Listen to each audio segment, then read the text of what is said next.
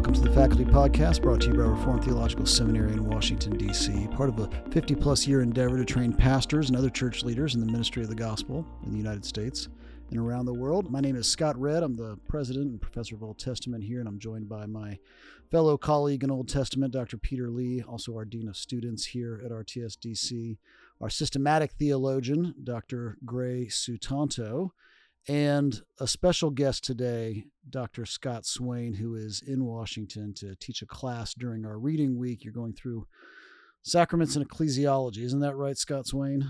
That's right. Thanks for having me here. I'm really so impressed with your podcast studio. I can't believe the level of technology that you guys are beneficiaries up in the DC campus. It's really quite amazing. I can't wait to see when it goes through video.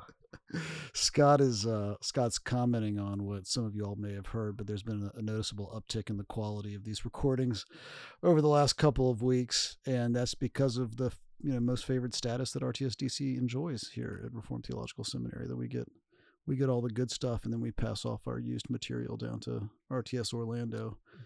Isn't that's right? Isn't it? That's right. Probably that's a fair assessment. The other question I have was whether Gray wears a tank top every day to work, or is that just when you're recording podcasts? Only when Scott Swain is in town. That's right. I That's right. Needed to make a good impression. Swain's out, guns out, is what Gray Sutanto says regularly. That's exactly right. I own it. That's a good one. I like that. So Scott Swain, you're here to talk about ecclesiology, and you yourself have had a bit of a journey over the course of your adult life. An ecclesiological journey of sorts. You were raised and studied in a Baptist context, and while teaching in a Baptist context, you kind of drifted toward a more Presbyterian view of the church and sacraments. And now that we've got you here and you've got ecclesiology on the mind, we thought, let's sit down and walk with you through that. I know we've talked about it privately before, but I'd love to hear your account of what was it that changed, kind of where were you, what drew your attention in other directions, and what was your thought process as you were reconsidering ecclesiology? Yeah, so I think there was probably three kind of major factors in play. One was towards the end of my seminary, I had been introduced to Gerhardus Voss, Meredith Kline. I was very interested in hermeneutics, and so I had started learning about a redemptive historical hermeneutic. And eventually, when we came to start thinking about sacraments, for reasons I'll mention in a moment, I started thinking through that topic, reading the Bible the way I read it on every other topic, and that was very influential. A second kind of influence for us was my wife Lee and I had started having kids, and we're thinking through what does it mean to raise children in a Christian home, and we'd been given some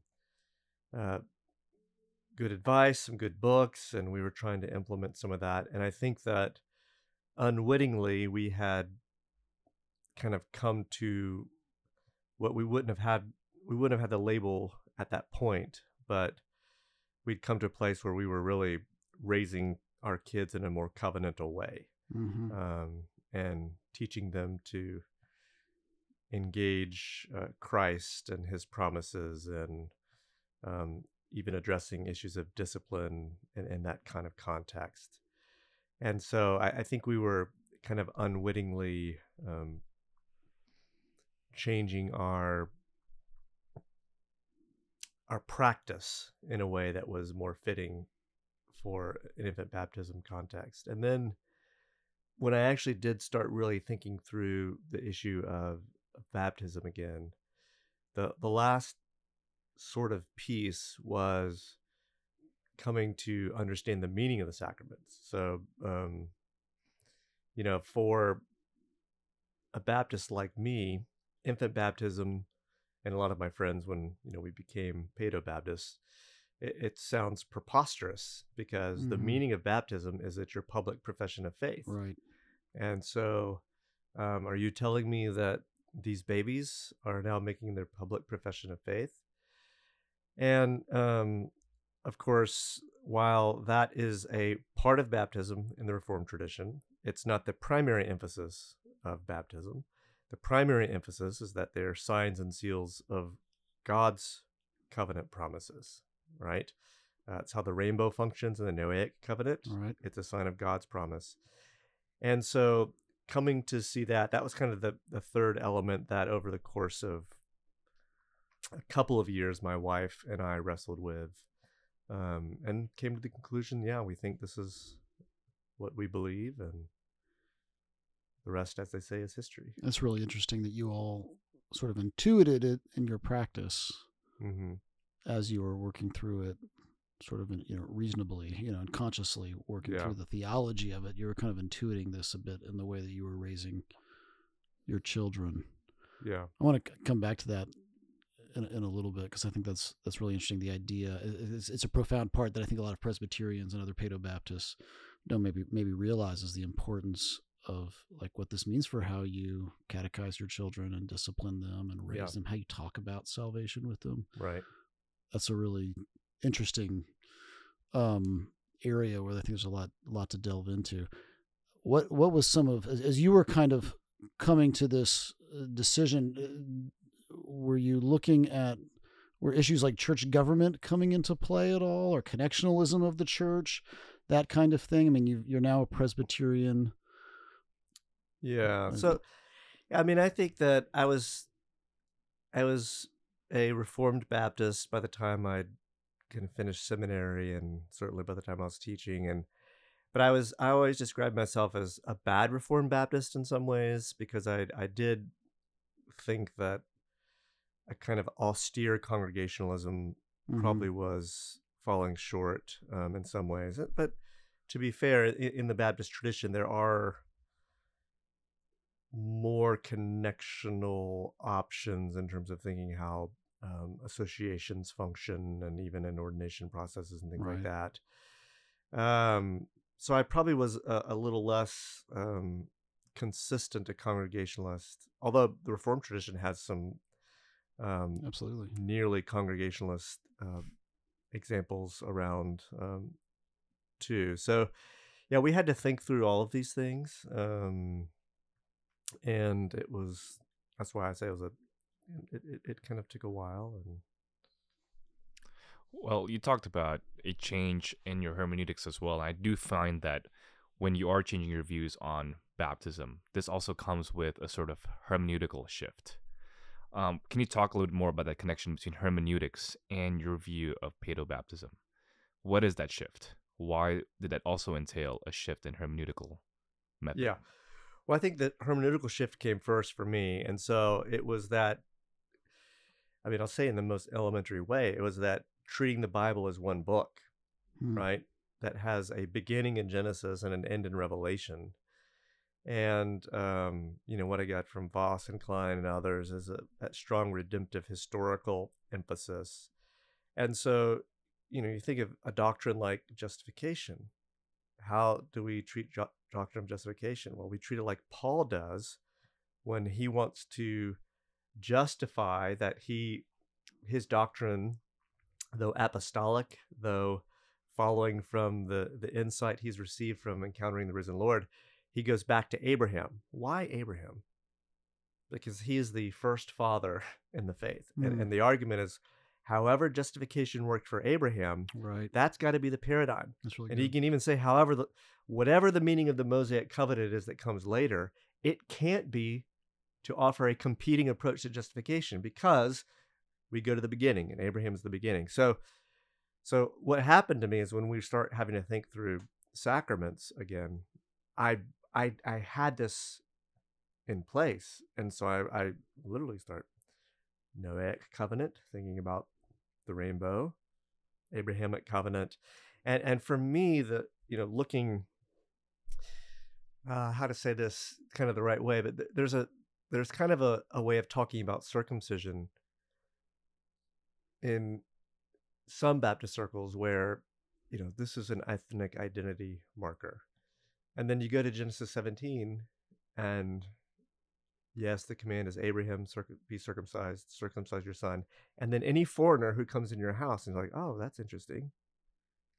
Right? Built in at the beginning. And so you get this category of you, your children, the foreigner. And again, just keep tracking out in different covenants and so forth. And then that you read Acts 2, for example, differently if you've got the Abrahamic covenant in view. And so that was it for me. It was, so to me, that hermeneutic was the most natural way of reading scripture. And so I was raised a dispensationalist, and some of you know, some listeners know what that is. And I always felt like I didn't understand dispensationalism and that there's some kind of secret knowledge that one day hopefully I would get in seminary. It would all and click. for me, what happened when I finally got exposed to redemptive historical hermeneutics, I was like, oh, this just makes total sense. Yeah. This is a very plain reading of scripture. And so for me, it was a matter of really thinking about baptism through the lens. It was like, oh yeah, oh. And now pretty disruptive to my life, of course. But it wasn't disruptive as a reading of scripture. It actually, things fell into place. Yeah. So there's a tight connection between covenant theology and baptism. So in my mind, it's always made more sense if you were a dispensationalist and you were Baptist, or if you were not into covenant theology and you were a Baptist. What would you say to listeners who are calling themselves Reformed Baptists? They believe in the London Baptist Confession. They love covenant theology, but they remain a Baptist. What would you say is the issue there, if that can make sense? Yeah, well, I mean, I would say I like that, and I like it too. I for think the record. it's a much better and more wholesome approach to scripture, I think, than dispensationalism. And there's still some, serious divergences between us. A lot of it has to do with how you treat certain new covenant texts. Jeremiah 31 being probably the biggie. Mm-hmm. But then the other big issue, I think, between more Reformed covenantal Baptist and Paedo-Baptists like ourselves is how you understand New Testament eschatology, and the old already not yet. The kingdom has already been inaugurated. It has not yet been consummated. And I think Baptist tends toward a more realized, I think, New Testament eschatology with respect to the church. I think Paedo-Baptists have the perfect balance. Of course they do. Well and said. You are right.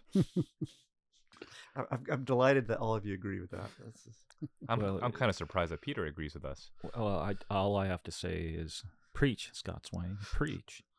You know that you mentioned Voss and the historical redemptive approach as being so influential. Maybe a subject matter in the future is how you ended up a systematics guy with such a deep appreciation for biblical theology. But something else you mentioned is that there are Presbyterian churches that are kind of functionally quasi-congregational at times, and related to that is how we view our children.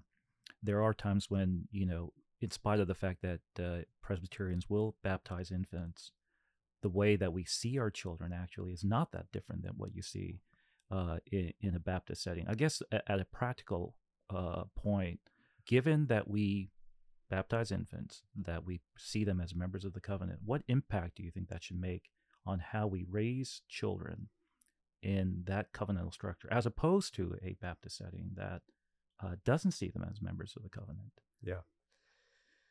So I'll give a kind of stark example, but let me preface it by saying that not all Reformed Baptists, this would not apply to them. Right. Okay, but I'm just saying the kind of Baptist environment I was raised in, there was sometimes a suggestion, and this isn't by way of inference, I've just heard people say these kinds of things, that you can't really have a meaningful spiritual conversation with somebody before they reached a certain age. Maybe they're not even really a sinner before they reached a certain age. Mm-hmm. So stark contrast with that would be, well, we believe that we're all born in sin. In sin, my mother conceived me, David says in Psalm 51. And our belief is that God's grace reaches us at that point of our need as well, right? And David says, I've been cast on you from my mother's breast. And this is, for Calvin, this is actually the reason that you don't have to have emergency baptisms for Calvin. And the reason you used to have emergency baptisms in the Middle Ages, right, is that if you didn't baptize the newborn infants, their soul was in danger. Yeah. And the reason Calvin doesn't have to sweat about emergency baptisms anymore is because actually the thing that gets to them before the baptism has to get to them is that a promise has already been made to them. Right? And that's the ground for their baptism. And so raising a child who is heir of covenant promises, for us, it profoundly changed the way we thought of our kids. And again, on the one hand, teaching them to claim promises as early as they claim anything. But it also, I think in the hard times of parenting, it changes the way you pray. You take your lament about something in your child's life to God, reminding God that he's made promises to them. They belong to him, and we're actually stewards of his care for them. That's a wonderful thing. It is. Now, I will say this. I'd love to talk to you about how did I become a systematic theologian, because I did early on have a disciplinary crisis about this, because I loved biblical theology so much, but that's another day. Well, that's the reason why we have to bring it back. You're just filled with all sorts of theological wisdom. Yeah, there's something. There's the flip side of that too, which is you treat your child differently. And oftentimes, I remember having a conversation with a prominent and very strongly opinionated Baptist on this topic, and we were debating this. And at the end, I said, "But so when your child was 2 and 3, did you pray Our Father with them or not?" And of course he said, no, I shouldn't say of course, but I mean, he's like, oh yeah, totally. I definitely did, And I thought, so what we're doing is we're recognizing, again, I think kind of like you said with you and Lee, you're intuiting something that maybe your theology hasn't circled back around to recognizing. But there's a flip side to that too, which is the recognition that we're relegating again the loss of a child turning away from the faith in their adulthood. We're relegating that appropriately to a tragic, terrible breaking of the system, like it was for Israel. When Israel went apostate, it was a terrible, tragic thing. It's not something that we should expect to happen, because it's in spite of the extraordinary means of grace. Right. And this, Hebrews 6 is wrestling with this too. And I think the Paedo-Baptist conception of the church can absorb Hebrews 6 easily. For others, you have to create new problematic doctrines about losing your faith and losing your salvation and that kind of thing. But this idea that a covenant child, is bound in that new covenant community. And it's a tragic thing when apostasy happens, when unbelief happens out of that. It shouldn't be like expected, because that's just what reasonable people do, or something along those lines. So you're saying that Baptists know paedobaptism precognitively? Some. Here we go. Okay, now we're going to move on to affect theory, Scott. No, all right. But it's true, though. I think they do feel the tragedy of it, even when they espouse Baptistic theology. They feel the tragedy of it when their child grows up to leave the faith. Right. Yeah. Right. There isn't an expectation that they should. Yeah. And it's okay to sing with your little baby child, "Jesus loves me." Yeah, and there's still that feeling. Okay to do that. It's still that feeling that they've opted out of something they've born into, rather than never choosing to be in it in the first place. Exactly. Yeah. And if we take the prophet seriously, that's the reality of baptism for the Paedo-Baptist, that when you're baptizing a cute little baby, it's not just a cute little service where you wear white robes and everyone takes pictures, but you are baptizing them into the promises of the covenant. But that also means the increased increased discipline and judgment of being a child of the covenant. Yeah. Right. That you've if they were to reject Christ, it would be against all outward and ordinary means, as you said, which is much more tragic for the child as well. Yep. Klein writes, I think, rightly, that baptism is this water ordeal that is baptizing a child into their death and into their judgment, right? But they're emerging on the other side alive in Christ. And yet that element of judgment is right there present. Yep. Of course, all are welcome here at Reformed Theological Seminary, and you don't need to hold the Paedo-Baptistic view to take classes here, or even actually to succeed in classes here. Some of my best students coming through RTS don't agree with me on this point, and so we welcome you here to study with us and be a part of this conversation. Scott Swain, it's been great to have you here for this conversation. Thanks so much for taking some time on your lunch break to chat with us about this important topic and sharing your story. Thanks for having me. Always a pleasure. It's been great to talk with you all this week. I look forward to being back together next week. Until then, take care.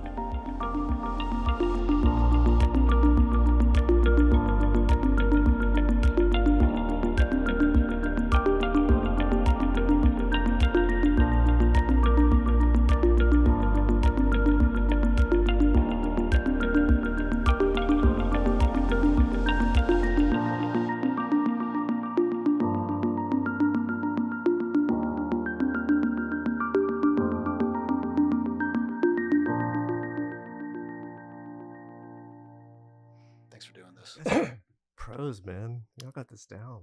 Oh, man. Something we're not You got a sure. So. You got a producer. Yeah. I'm looking at this right. I see these boxes about to fall on them. I was thinking, like, when Hank Vandenbelt comes here next week, he's gonna be like, "What am I doing in this boxed room?" That was great. Take care, Scott.